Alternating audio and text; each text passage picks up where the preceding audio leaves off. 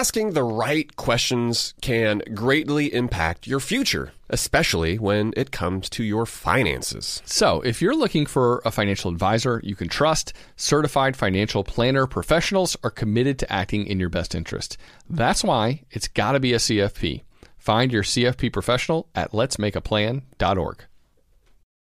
Let's be honest, the first place our family turns to when we're looking for a quick getaway is always Airbnb. I know we can find an amazing place to stay at the beach, like St. Simon's on the Georgia coast, for instance. It's one of our favorite spots. That's what comes to mind, Matt, when I'm thinking about travel. And while you're staying at someone else's home, have you ever thought about what you could be doing with your own home? That's right. Your empty space could be an Airbnb while you are away, because that is all you need to become an Airbnb host. It's a lot easier than you think, and you don't need to Airbnb your entire house. You could just host your extra spare room if you've got one. Your home might be worth more than you think. Find out how much at airbnb.com/host. Supercharge your work decks with AI-powered Canva presentations. All you do is start with a prompt. You describe your presentation in a few words, and Canva presentations will generate captivating slides that you can then customize in seconds. Canva presentations are designed for every workplace and every department.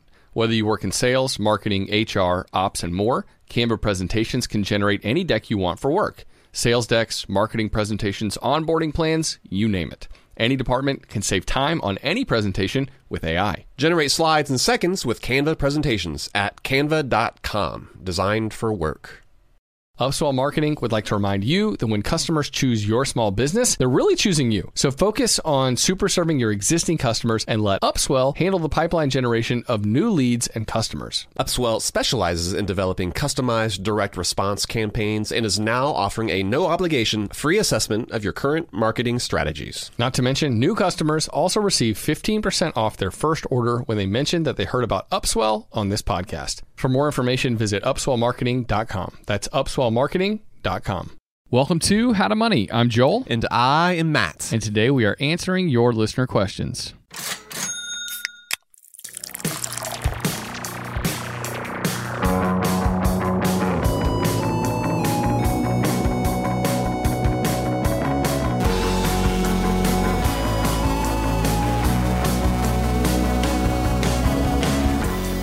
Dude, we have the best listeners. Did you know that? I do, for sure. We've got listeners who entrust us with major financial decisions. And, I don't know if they just do whatever it is that we say. Hopefully not, right? Hopefully folks are also doing their own due diligence. But it truly is an honor for us to hear these questions. We think about them. We try to provide some thoughtful responses. And hopefully we are able to help folks out, right? I mean, that's the whole point that we have the Ask How to Money episode, because we want to be able to hear directly from our listeners with specific questions that you have about your money. And hopefully we get you at least pointed in the right direction. Yeah, and for the listeners who are willing to record their voice and send it in, not only hopefully does this advice help those people out, the individuals that are sending in their actual questions, but I think at the same time, this advice is often widely applicable to most of our listeners. So in my mind, it's kind of like bookmarking a page in a book that you can go back to for reference. Sometimes these questions, it's like, well, I'm not in that position right now. Not yet. Yeah, you might be in the future, or it but might. That sounds like me. That's something I would do. And sometimes, at least, there's a nugget of personal finance education inside of a question that maybe you thought didn't apply to you too. So that's the cool thing about these questions. Yeah, it's like we try to, at the same time, answer the specific question. We want to extrapolate something even more important too in the personal finance realm.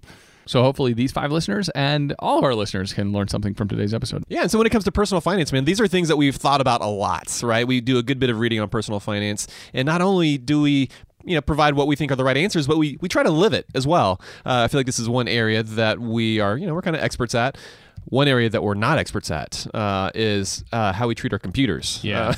I feel like this is a frugal or cheap segment here. Sort of. The other day, you mentioned to me that you had refused to update your Mac software, your Mac OS, for almost 3 years, I think? Definitely over 2 years. And it's not that I had refused. Let me explain to you, or explain to all of our listeners, why it is that I didn't update my computer.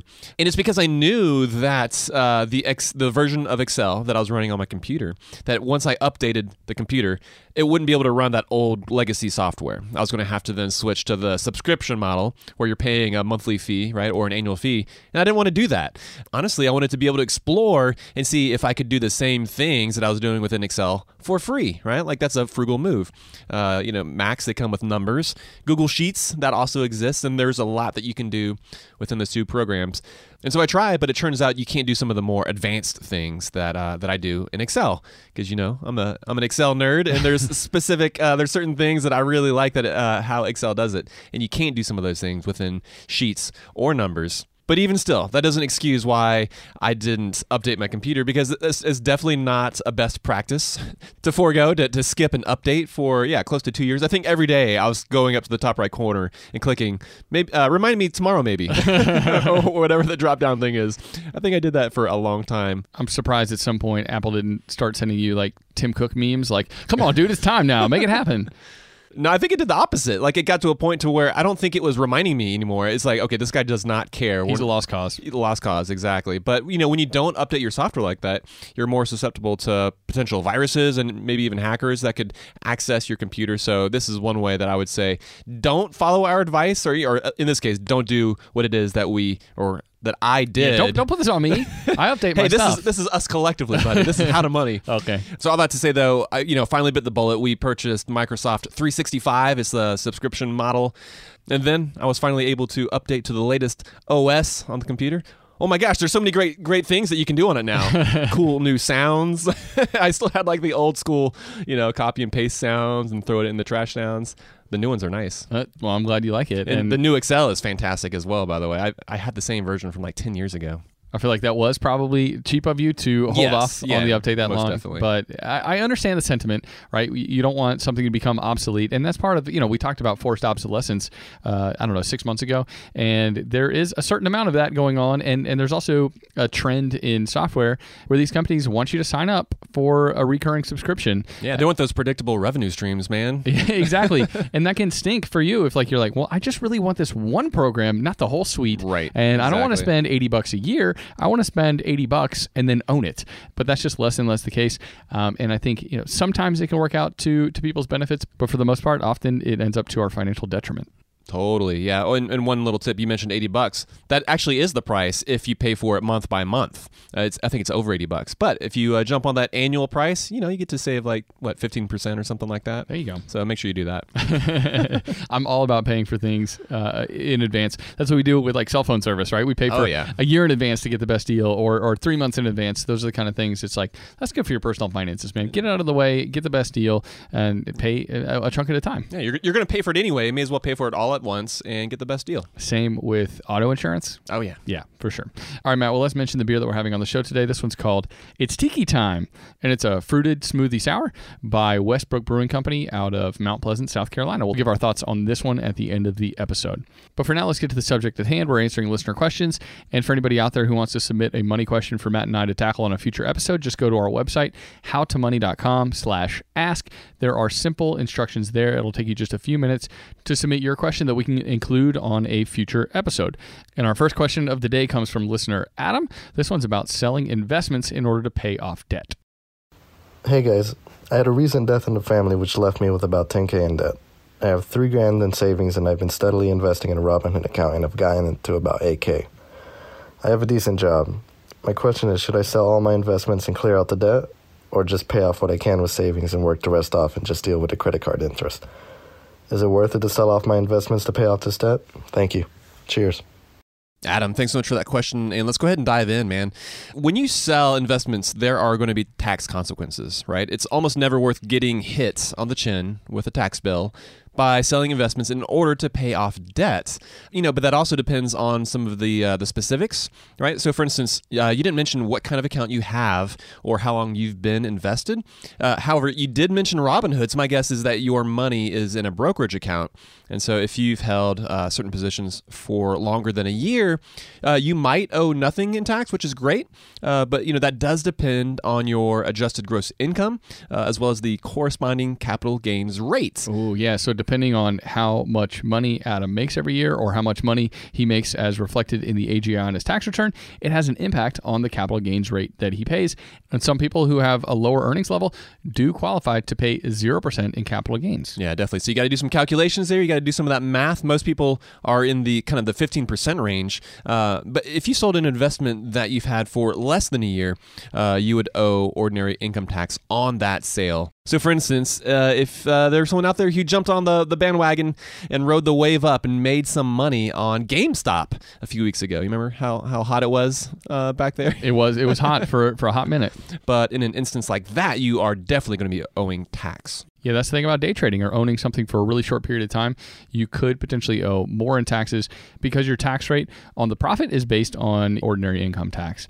And Matt, let's talk about this too. Let's say Adam's money, instead of being in a brokerage account, was in a Roth IRA instead. Well, I think taking some of his contributions out in order to pay off higher interest rate debt, like credit card debt, would be a much better idea in that case. There are no tax consequences when we're talking about pulling out that Roth money. And when we're talking about something as awful as credit card debt, I think it's pretty close to a no-brainer.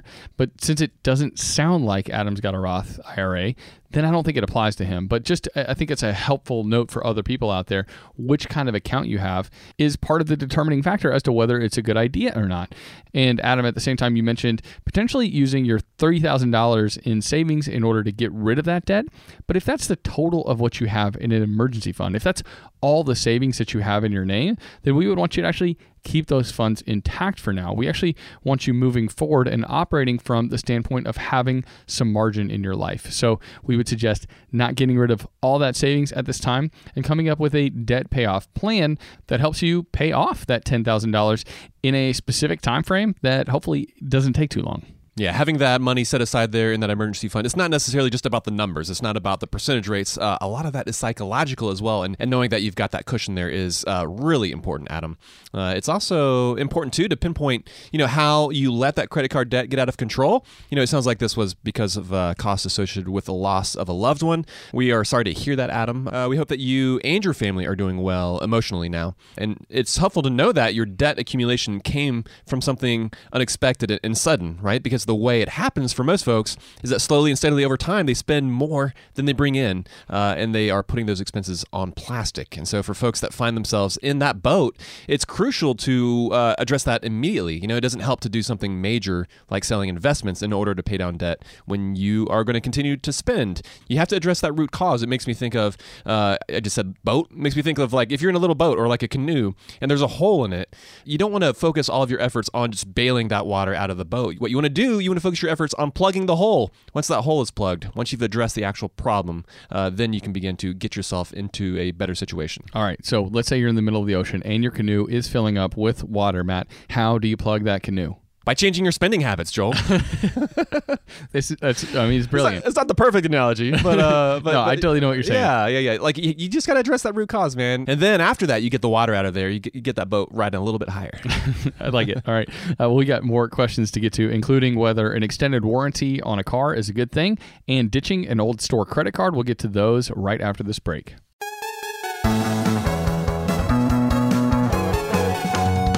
Asking the right questions can greatly impact your future, especially when it comes to your finances.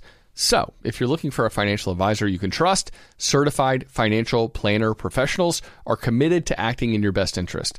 They are committed to high ethical standards and even had to pass a rigorous exam before they could become a CFP professional. They offer financial planning and services that take a more comprehensive view of your financial and personal circumstances and are customized for your needs. Certified financial planner professionals can offer advice on a wide range of issues like reviewing your investment portfolio's allocation, handling an inheritance, rolling over a company retirement plan, building education savings, and so much more. That's why it's got to be a CFP. Find your CFP professional at letsmakeaplan.org.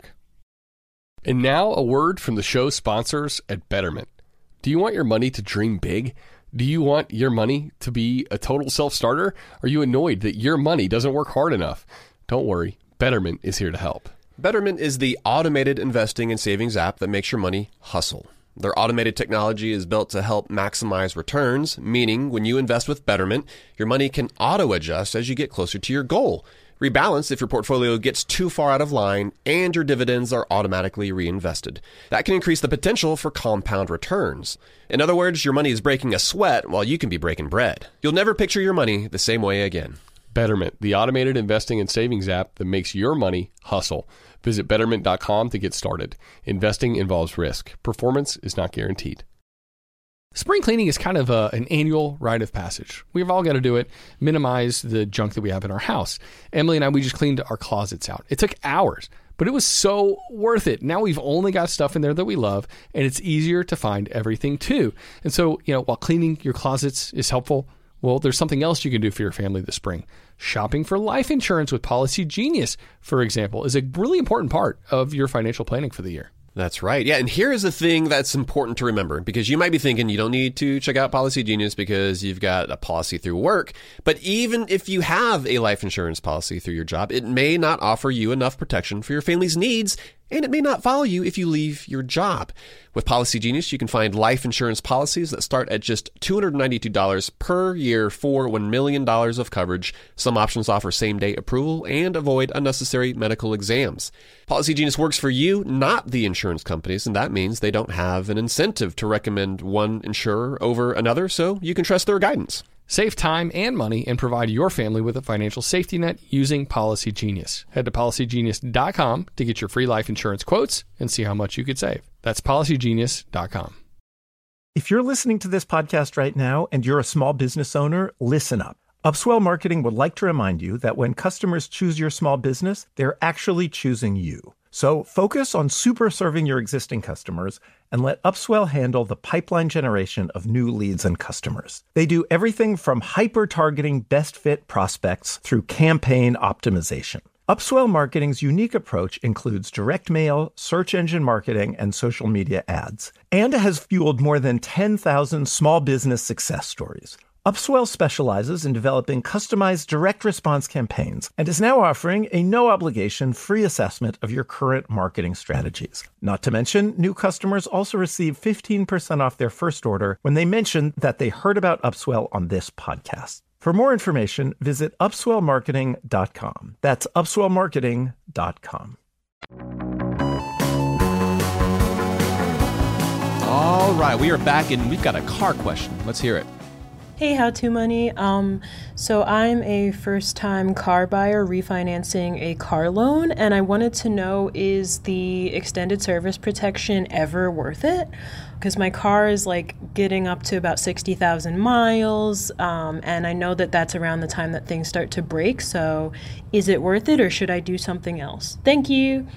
All right, this question came from Autumn. Autumn, thanks for sending in this question. Let's talk about extended warranties and how they actually kind of suck. Yeah. They're not great. This is an area that is rife with financial potholes for people. If you purchase an extended warranty from a dealership or a private company, there's a really good chance that you would be flushing money down the toilet, that the warranty is worth almost nothing, even though you're paying a whole heck of a lot of money for it. The only extended warranties that aren't completely awful are the ones that you would buy directly from the car manufacturer itself.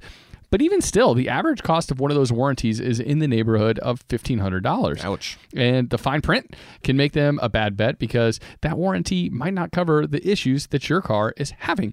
You might be having brake troubles, but guess what? It only covers the drivetrain. And so if you do opt to purchase an extended warranty, pay special attention to what that warranty actually promises to repair. You're going to want to make sure you actually read it. I think most of us, Matt, would take the salesperson's word on it, and we wouldn't read the fine print of a contract that we were signing in this case. But when you're talking about this amount of money, you have to do your own due diligence, and you have to make sure you know what you're signing, you know what you're getting into. Yeah, that's right, man. These extended warranties are essentially overpriced insurance plans that they don't work out for a large percentage of folks. And in almost all cases, you would be better off by self-insuring, by socking that money away into your savings account. For us, what that means is every month we set aside $30 into a savings bucket that is dedicated towards car maintenance expenses, right? And so what that means is that's when we get oil changes, it comes out of that. But then every year there's enough kind of left over that it builds over time. And that way, over the years, we have enough set aside there for some of those larger scheduled maintenance expenses. You know, like 100,000 miles, they want to get in there and do a lot of work. Yeah. Really switch things up, change out your spark plugs, I think. We don't know a whole lot about cars. But I do know that they do a lot more work at some of those higher mileage services. Yeah, and talking about frugal or cheap earlier in the episode, it's cheap not to get that work done. Because you want your car to last for long haul. It's like not changing the filters in your furnace. Like that's just not a good idea. You're gonna end up paying more for it in the long haul if you don't. It's like the warning or the thing popping up saying, "Hey, it's time to update your software," and you just keep dismissing it. You definitely don't want to do that when it comes to your car. When you see the check engine light come on, if it says low oil, there's no reset button. Like that's not. How do I get that to go away? Yeah, you go get the oil change. That's exactly. You have to take care of, especially something like that that's mechanical. Yeah, and let's talk about too. Autumn actually mentioned in her email. She didn't mention it in the question. She talked about the kind of car that she has, and she has a 2018 Kia Soul. And I think, Matt, too, it's important to know what kind of vehicle you have. Do you have a vehicle that's reliable historically or that is unreliable historically? Yeah, do you have a Mazda or do you have a Jeep Wrangler? Right. Are you driving something that's bound to fall apart in no time, or a car that generally has very few issues? And I looked up Autumn's car on Consumer Reports, and I think Consumer Reports and JD Power are great websites to check to see what range your car falls into. And the 2018 Kia Soul, Consumer Reports gives it a 5 out of 5 on the reliability scale. It doesn't get better than that. And so when you own a car that is super reliable, it makes even less financial sense to go in for the extended warranty. If you had a pretty unreliable car, then it does put another check mark in the column of potentially getting an extended warranty. But even then, I think oftentimes the best method of insurance is what you mentioned, Matt. It's self-insurance. It's having money on hand to pay for potential repairs to a car. Even when you have an unreliable car, it often doesn't make sense to go in that direction. Yeah, and generally speaking too, I saw that, Kia, I was looking at the report as well, and like the last 5 years, like 2015 up until like 2019, the Kia Soul was great. Something happened in 2020. Did you see that? Oh, no, I didn't. Like something was really wrong with the transmission. New model? Sometimes it's like new models happen, yeah. It seems like they got that figured out, so that's good. But Autumn, you quickly mentioned too the fact that you're considering this in the middle of your car loan refinance. And so definitely make sure that you're shopping around for that refi, as rates are incredibly low these days. Just like we mentioned a couple weeks ago on our credit unions episode, you can often find the absolute best rates at a local credit union. One of the ones, Joel, that you and I are a member of here in Atlanta. Depending on the age of the vehicle, you can get a rate between 2.5% and 3%. That's really good. That's pretty solid. Yeah. Rates are low, so shop around. So good luck, Autumn. Keep saving your money for potential repairs that you need to make, and maybe forego the extended warranty at this point in time. All right, Matt, let's get to our next question. This one comes from a listener right up Interstate 75 up in Chattanooga, Tennessee. Hi, guys. My name is Tyler, also an avid beer drinker from Chattanooga, Tennessee. So just throwing out there that I'd like to recommend that you guys try out Hutton & Smith. But my question today is about credit cards. Years ago, I had a store credit card from Sears, which automatically got rolled over into a Sears MasterCard. And with the failure, Sears later got rolled over into a Sears Citibank card. I'm an avid traveler. The card really doesn't work for me anymore. It doesn't have any protection against international fees and so on and so forth. For a long time now, I've looked into getting rid of it, but there's so many websites, all the famous ones, NerdWallet and etc. Like, get another one before you delete a credit card. I'd like to get your guys' opinion on what a guy should do. I can get a better credit card. I'm in a decent financial position. I just want to hear what you guys have to say. Thank you. Nice. Tyler, good to hear from you. And thanks so much, too, for that recommendation. We've not been to that brewery. Neither you. You haven't been there, right, Joel? No. Yeah, no, I have not been there either. I do love a good Chattanooga visit every once in a while. It's been a while, so maybe I'll need to make it back up there with the fam. We've driven through there and stopped a little bit, but we've never done a day trip. Sometimes folks will go up there and kind of spend the day and do a bunch of Chattanooga stuff, explore a different city. We've never done that. It's worth it. It's a great spot. Yeah. Nice. We'll have to do that soon. But Tyler, let's get to your question here. You're talking about store cards, and ditching a store card, it's not a bad move. But let's first explain why that is. And that's because store cards, in general, they're not that great. They typically come with higher fees and interest rates than regular credit cards. And so people will often sign up for one to score a discount right there on the spot on one purchase. Ooh, 20% off this new pair of jeans? I'm in. I've done it before. Years ago, I fell prey to that. Who hasn't, though, right? But after that, the card, it doesn't do much good for you. And so avoiding most store credit cards is a good idea. There are exceptions, though, for stores like Amazon, Target, Costco, one of your favorite stores, obviously, Joel, where you can reap consistently better rewards at the retailers that you love. Oftentimes you can get 5% cash back if you have the store-specific card, and you can also get benefits, too, when you use them elsewhere. So those are good cards to have. But like the Gap card or the Banana Republic card, you don't really want those cards. Right. Emily still has, my wife, she's got the holdover Gap card, I think. Does she really? It's like the last store card that she's got. But yeah, a lot of kids in the mall were duped into signing up for those early on in their lives. And then, yeah, at some point, you just kind of hang on to them. Yeah. And somehow they get woven into your credit history, and you're just like, do I want to extract that from my credit history? Like, what's that going to do to your credit? And that's basically what Tyler's asking here. Yeah. So let's talk about specifics, how you move forward, Tyler. If you have an average credit score, let's say around 700, then we definitely recommend that you get another credit card, or maybe even two, before closing this one credit card. Closing the old card, even though it's a store card, is going to hurt your utilization ratio and your credit history. And if you have a score that is only borderline solid, that could ding your score enough to where you wouldn't be approved for that new credit card. So that's why you need to make sure you're approved for this next card with a solid limit first before you end up closing this one.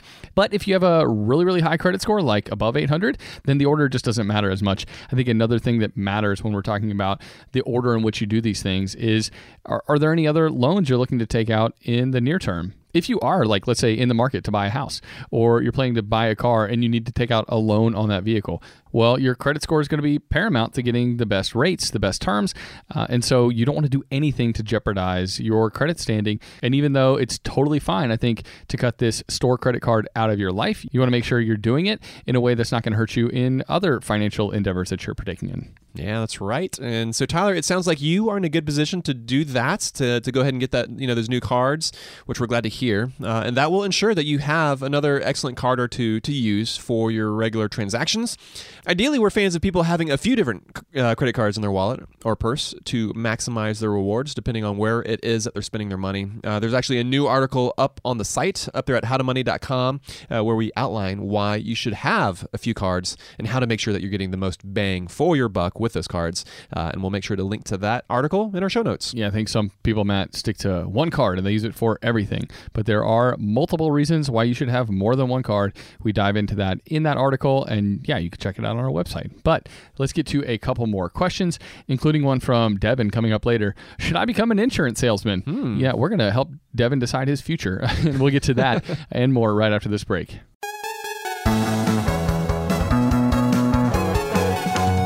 Asking the right questions can greatly impact your future, especially when it comes to your finances. So, if you're looking for a financial advisor you can trust, certified financial planner professionals are committed to acting in your best interest. They are committed to high ethical standards and even had to pass a rigorous exam before they could become a CFP professional. They offer financial planning and services that take a more comprehensive view of your financial and personal circumstances and are customized for your needs. Certified financial planner professionals can offer advice on a wide range of issues like reviewing your investment portfolio's allocation, handling an inheritance, rolling over a company retirement plan, building education savings, and so much more. That's why it's got to be a CFP. Find your CFP professional at letsmakeaplan.org. If you're listening to this podcast right now and you're a small business owner, listen up. Upswell Marketing would like to remind you that when customers choose your small business, they're actually choosing you. So focus on super serving your existing customers and let Upswell handle the pipeline generation of new leads and customers. They do everything from hyper-targeting best fit prospects through campaign optimization. Upswell Marketing's unique approach includes direct mail, search engine marketing, and social media ads, and has fueled more than 10,000 small business success stories. Upswell specializes in developing customized direct response campaigns and is now offering a no-obligation free assessment of your current marketing strategies. Not to mention, new customers also receive 15% off their first order when they mention that they heard about Upswell on this podcast. For more information, visit upswellmarketing.com. That's upswellmarketing.com.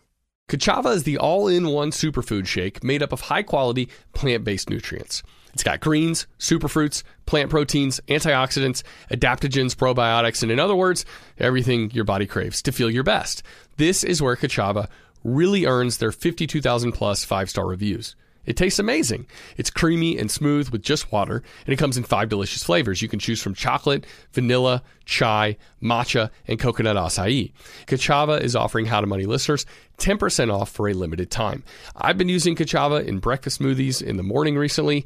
It's just so nice to pack in a bunch of nutrients early in the AM in a way that's satisfying and energizing. So if you want to optimize your breakfast, your workout shake, be sure to check out Kachava. Just go to kachava.com/howtomoney. That's spelled Kachava and get 10% off your first order. That's kachava.com/howtomoney. Joel, so we were just recounting our trip to Scotland. This is the trip that we took this time last year, actually, with some of our friends over the weekend. And one of the highlights from Edinburgh was stumbling upon the absolute best meat pie shop. They were fresh out of the oven. They had that perfectly flaky crust. But guess what?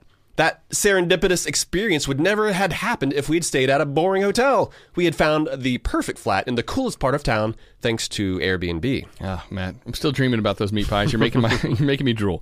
And while turning to Airbnb might be a no-brainer when you're looking to spend some money on travel, it might not be the first thing you think of when you're looking to make some money.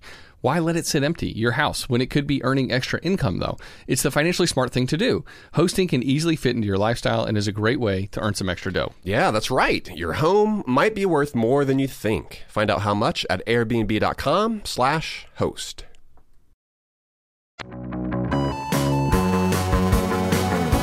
All right, we're back from the break. Before we get to that question about becoming an insurance salesperson, we have another career-related question. Let's go ahead and hear that one.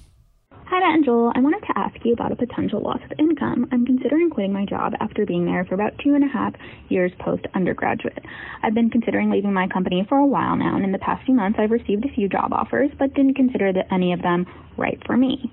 I'm continuing to look. However, I've noticed applying and interviewing for jobs is hard to do while in my current time-intensive role. There are also some other things I'd like to learn through some online classes, as eventually I'd like to be an independent consultant within my field. However, taking classes currently seems to be a bit too much to take on right now. I currently still live at home with my parents and have little expenses besides student loan debt, which I currently have $30,000 of. I could pay a large sum of this off, given I have about $35,000 in a high-yield savings account and $10,000 in a more accessible savings account. I am looking to shift some of the money from my current savings account into my brokerage account, where I currently have $20,000 invested in total S&P 500 index funds.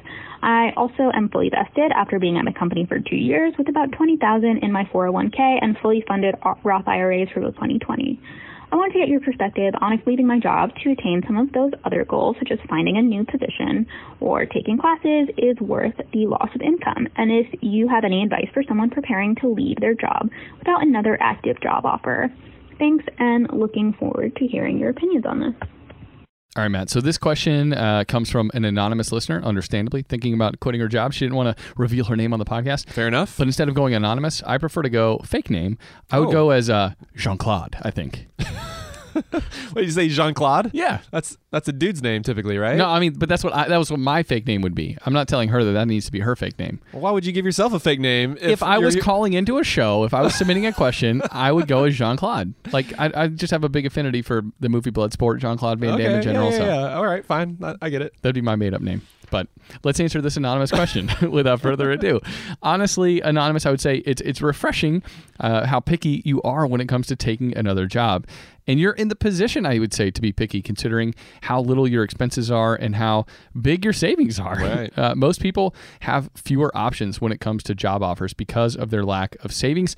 They're essentially almost forced to take the next job offer that comes their way. Yeah, they don't have a choice. Right. Yeah. I have had friends in that position, and I hate it for them. That oftentimes means less pay because of that, because they just need a job and they need an income immediately. So congrats on your diligence on that. And two, Matt, that hard work has gotten her to the point of having what you and I like to call peace out money. And we talked about that back in episode 135 quite a while back. But peace out money allows you to step away from a job that you don't love, before you find another job or go back to school. Having that peace out money puts you in charge. And we would say that this is a particularly good use of it. Making sure that the peace out money is easy to access if you're making a big move is important. And you actually mentioned putting more of your savings into your investment account, but that might be less than ideal for the time being if you need to live on that money if you're out of the workforce for an extended period. That's right. And by the way, we call it peace out money. A lot of people call it FU money, and we prefer peace out money because it's a little more diplomatic. And we honestly feel that that's a better way to leave your job on better terms, because you never know where you might end up. You might cross paths with those folks. And in her case as well, she's talking about becoming an independent consultant within that field. So she probably would cross paths again with some of those folks. Don't want to burn those bridges on the way out. Yeah, exactly. And so you're obviously not being flippant, with your money or with this decision. And what we would normally recommend for folks that if you leave without having another job, that you need to have significant savings to back that up. And you do. So you really have the ability to kind of chart your own course here.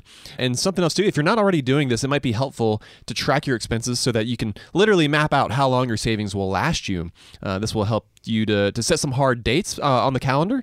That way, if you haven't found the perfect job, or in your case, maybe if you haven't yet created the new perfect job, or if you haven't completed those additional courses, then you would know it's time to kind of move on with something that will allow you to at least cover your basic expenses so that you can maintain that solid financial footing that you are finding yourself in currently. Yeah, Matt, I agree. Having that plan, having a timeline is so important as you're moving forward. You want to know how long those funds are actually going to last you. Totally. And so, yeah, that's a good suggestion. I think, too, one other thing to be cognizant of in the situation is to think about your resume. And if you decide not to go back to school, but you instead maybe decide to take some time off to look for a job that's a better fit for you, and you quit now, but you're still searching for work, be aware that some employers are going to see that break in employment history as a potential negative. You'll want to be ready with a positive explanation for that move. And I'm not talking about just like making something up, but I think there are ways in which you can talk about the time you've taken away from work and use that time in order to grow your skills and grow yourself as a person. Just know that that question might come up in future interviews, and you're going to want to be prepared to answer it well. Yeah, my impression is that in the coming year, HR managers are going to maybe see a lot of applications that kind of have some gaps in them. That's true. This might be the perfect time to take that time off, and they'll just assume it was because of COVID. Yeah, but even still, the ability to talk about it positively, like you mentioned, Joel, and to show that it was more of a proactive step that you took, in my mind, that puts her in a much more positive light. Yeah, I agree. I have a lot of respect for someone who's living life on their own terms, who's marching to the beat of their own drummer. And so much of that, though, comes down to framing, how you talk about it. But it sounds like our listener here is going to have no trouble in her future endeavors, whether it's starting her own business or whether it's going back to school or whether it's just finding another job in the corporate work environment, man. It sounds like her solid personal financial standing basically is going to allow her to go in any direction she wants to go. Yeah, totally. I mean, she's 2 years out of college and has all that money that she mentioned set aside. That's amazing. Obviously, too, she's living at home. It was able to save a ton of money, but yeah, make sure once restaurants open back up that you're taking your parents out to dinner too. Totally. It's a sweet benefit for sure. No doubt. All right, Matt, let's get into career advice one more time on this podcast. This question is specifically about pursuing a job in insurance sales. Hey, Matt and Joel. My name is Devin. I love your show, and I've listened to every episode, even back when you guys had crappy podcasts, so you say. I'm from a small town in Western PA that is home to the best brewery in PA, according to Breweries in PA. I know you're not in the career advisement business, but I wanted to get your 2 cents on a financial professional career. I am being pursued by a local professional to take the Series 7 and Series 66, among other exams. This would allow me to be a financial advisor, planner, and retirement planner. I would be selling term life insurance, building a client base, and receiving commission. I grew up in the town that I still live in, and I know quite a few people, and I'm fairly well respected, so I feel like I would be able to develop a client base. It just feels risky. I'm currently in an industry that is stable but offers very little advancement and pay. What are your thoughts on these professionals? I'm concerned about it being too salesy, but the fellow encouraged me that they focus on the whole person and are not too pushy. It seems almost too good to be true. Why doesn't everybody do this if you can make so much money? Thanks for your thoughts. Bye. Hey, Devin, great to hear from you. And that's a great question that you're asking yourself. Why aren't more people doing this if you can make so much money? And oftentimes when it comes to sort of a sales pitch like this, where somebody is pursuing you, obviously they're going to highlight the best case scenario. And so it's up to you and up to us a little bit here now to kind of talk through and think through all the different implications of what it would mean to sell insurance, right? Yeah, they're probably not going to be like, and you're going to work 75 hours a week. They're not going to let you in on that up front. But that might be the case. But before we get to that, Devin, too, I think the biggest thing that you need to consider is the future viability of direct insurance sales. Think through, like, how is it that you think people are going to buy insurance products these days and moving forward, right?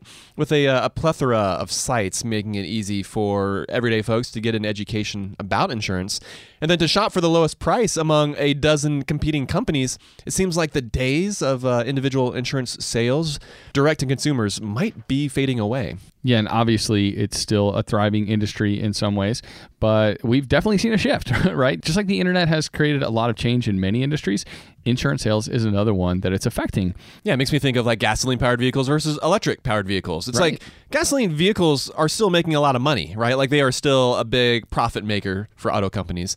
But they're also looking 15 years into the future saying that by, like 2035, we're going to be gasoline-free. At least in California. Yeah, we're going to be purely focused on electric vehicles. And so Right. it's a kind of, it's just a matter of looking ahead a little bit. And does that mean that you couldn't have a career in this, for the next 10 years? No, like you definitely could make some real money. But this is a good kind of big picture view to take as you're thinking through this. All right, and let's talk about maybe some of the other things that Devin needs to consider.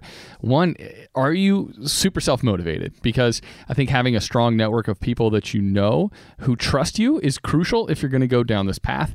It sounds like you've got that in spades, which is good. So maybe in that regard, at least, you would be a good fit. This also reminds me, Matt, of the episode that we did talking about multi-level marketing. MLMs.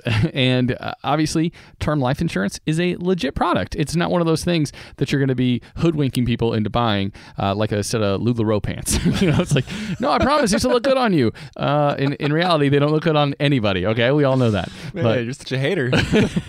I'm just saying, man, from what I've seen, they're not that good looking. I bet you would totally, dude. You You love patterns and colors. They don't even make them for guys, okay? But if they did, you totally have some. All right. My alter ego, Jean-Claude, would look really good in a pair. Totally. But yeah, so I think you are going to have to potentially have some of the same techniques as someone who would get involved in a multi-level marketing company. You'll have to be comfortable initiating a conversation and be willing to bounce back quickly and start another one when you get shut down. Because Devin, you're going to hear no a lot. You're going to get maybe doors shut in your face. And that's why, although potentially lucrative, a lot of salesmen don't stick with something like selling life insurance long term. It can be a little demoralizing. Yeah, and Devin, you also need to be okay with eating what you kill. Right? Caveman style. Oh, yeah. But folks selling life insurance often make a really small base salary, and then most of their income is actually based on the policies that they sell. And so it kind of depends on your personality. Some people might be totally okay with that. I've not had a set predictable salary for the past 13 years. That's worked for us and for our family, but I think for some individuals that isn't ideal, to say the least. One other thing too, make sure that you go to your state insurance commissioner's website to see how that specific company who's pursuing you, how they stack up. You don't want to, go work for a company that has poor ratings and a bunch of complaints. Maybe they got a bunch of products that you don't like because you may be pressured into maybe selling those products as well. Yeah, and your company might also push you to using high-pressure sales techniques to get people to sign on the dotted line in order to make the sale. And you don't want to be put in that position, so you want to make sure that the company that you're working for is above board and is well-reviewed out there by consumers. Also, too, let's talk about other options. If you're interested in helping people with their money as a career, it might just make more sense to go down the CFP path and work as something like a fee-only financial planner. That way, you're doing more than just insurance sales. Although advising on insurance for people would be a part of your job, people will continue to need the help of a financial planner for decades to come. So that could be the ideal place for you to land if you want to help people with their personal finances, their retirement plan, all that kind of stuff, and help folks with that holistic financial picture. It's also more of a long-term relationship that you're establishing with that customer, with that individual, and that can be more fulfilling, I think, when you're helping them for years and decades. You kind of get to know them and their family. Yeah, you get invited to weddings and things like that. Do you? If you're the you probably do if you're the financial planner. They show it on the commercials, at least. So, that's what happens. Yeah. I mean, so Devin, think of all the weddings you'll get to go to if you go down that path instead. That's a lot of steak dinners. Exactly. But I do think this is important important for him to keep his options open like this, right? Like, you don't want to necessarily just pigeonhole your career. I know, like, I've always enjoyed talking with folks about getting out of debt and kind of helping some folks through that.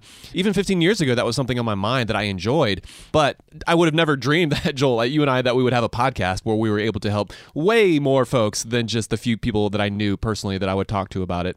And so all that to say, who knows where personal finance will be 5-10 years from now. Folks might be making money and helping other individuals in all different kinds of ways. Yeah, so Devin, keep your options open and keep pursuing something that you think works for you. I wouldn't just let someone who pursued you and who offered you a job and is trying to convince you to work in one specific industry, I wouldn't let that influence what the career path you take for the next 10 years. Yeah, now is actually the perfect time to take some initiative yourself and do a little more digging, right? Like those classes that you're taking, who is funding those classes? Who gets a kickback when someone signs up for that class? Is it that guy who's trying to get you to sign up for, with his company? There's all sorts of questions to be asked here. And if you're looking down a career path where you're basically the one at the wheel, these are the kind of questions that you should start getting used to asking now. And it feels so nice when someone says, dude, you'd be great at this. Come join us. It feels awesome. Yeah, you feel recognized. Yeah. You're like, oh, you see me. Oh, this is something I would probably be good at, right? Yeah, that's right. and I think like sometimes that can cause people to say, okay, cool. Yeah, I'm in. And not that won't be the decision you end up making. And not that you don't have these skills, for sure. Right, exactly. You just need to be careful and make sure that you're making the decision that's best for you, your future, and your family. Totally. And not just because someone picked you out of a crowd and said, come on, let's do this. So yeah, best of luck, Devin, as you make this decision. And let us know what direction you end up going. All right, Matt, let's get back to the beer that we had on this episode. This one's called It's Tiki Time by Westbrook Brewing Company. What are your thoughts on this beer, man?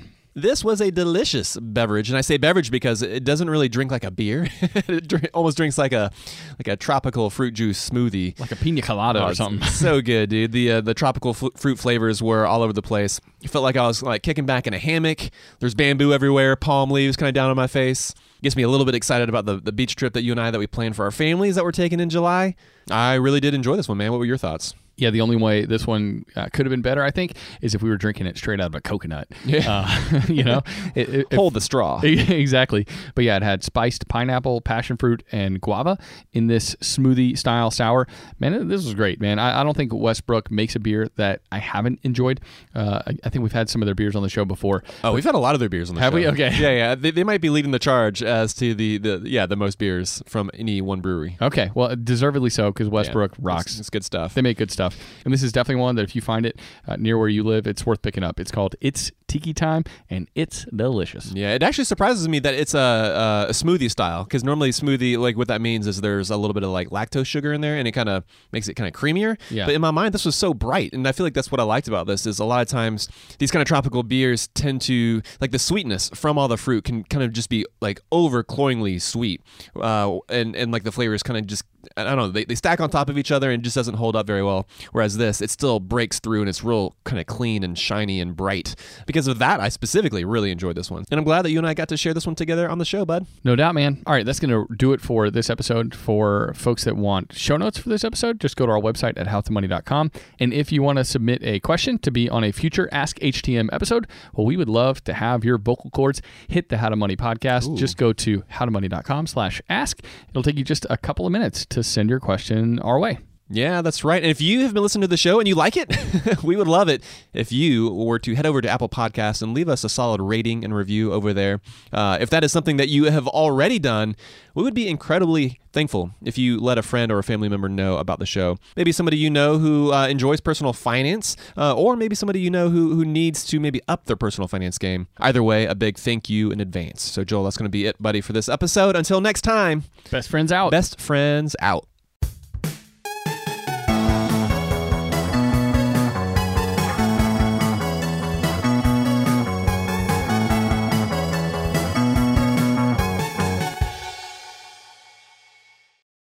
Upswell Marketing would like to remind you that when customers choose your small business, they're really choosing you. So focus on super serving your existing customers and let Upswell handle the pipeline generation of new leads and customers. Upswell specializes in developing customized direct response campaigns and is now offering a no-obligation free assessment of your current marketing strategies. Not to mention, new customers also receive 15% off their first order when they mention that they heard about Upswell on this podcast. For more information, visit upswellmarketing.com. That's upswellmarketing.com. Hey girlfriends, it's me, Carol Fisher, back with another season of the global #1 podcast, The Girlfriends.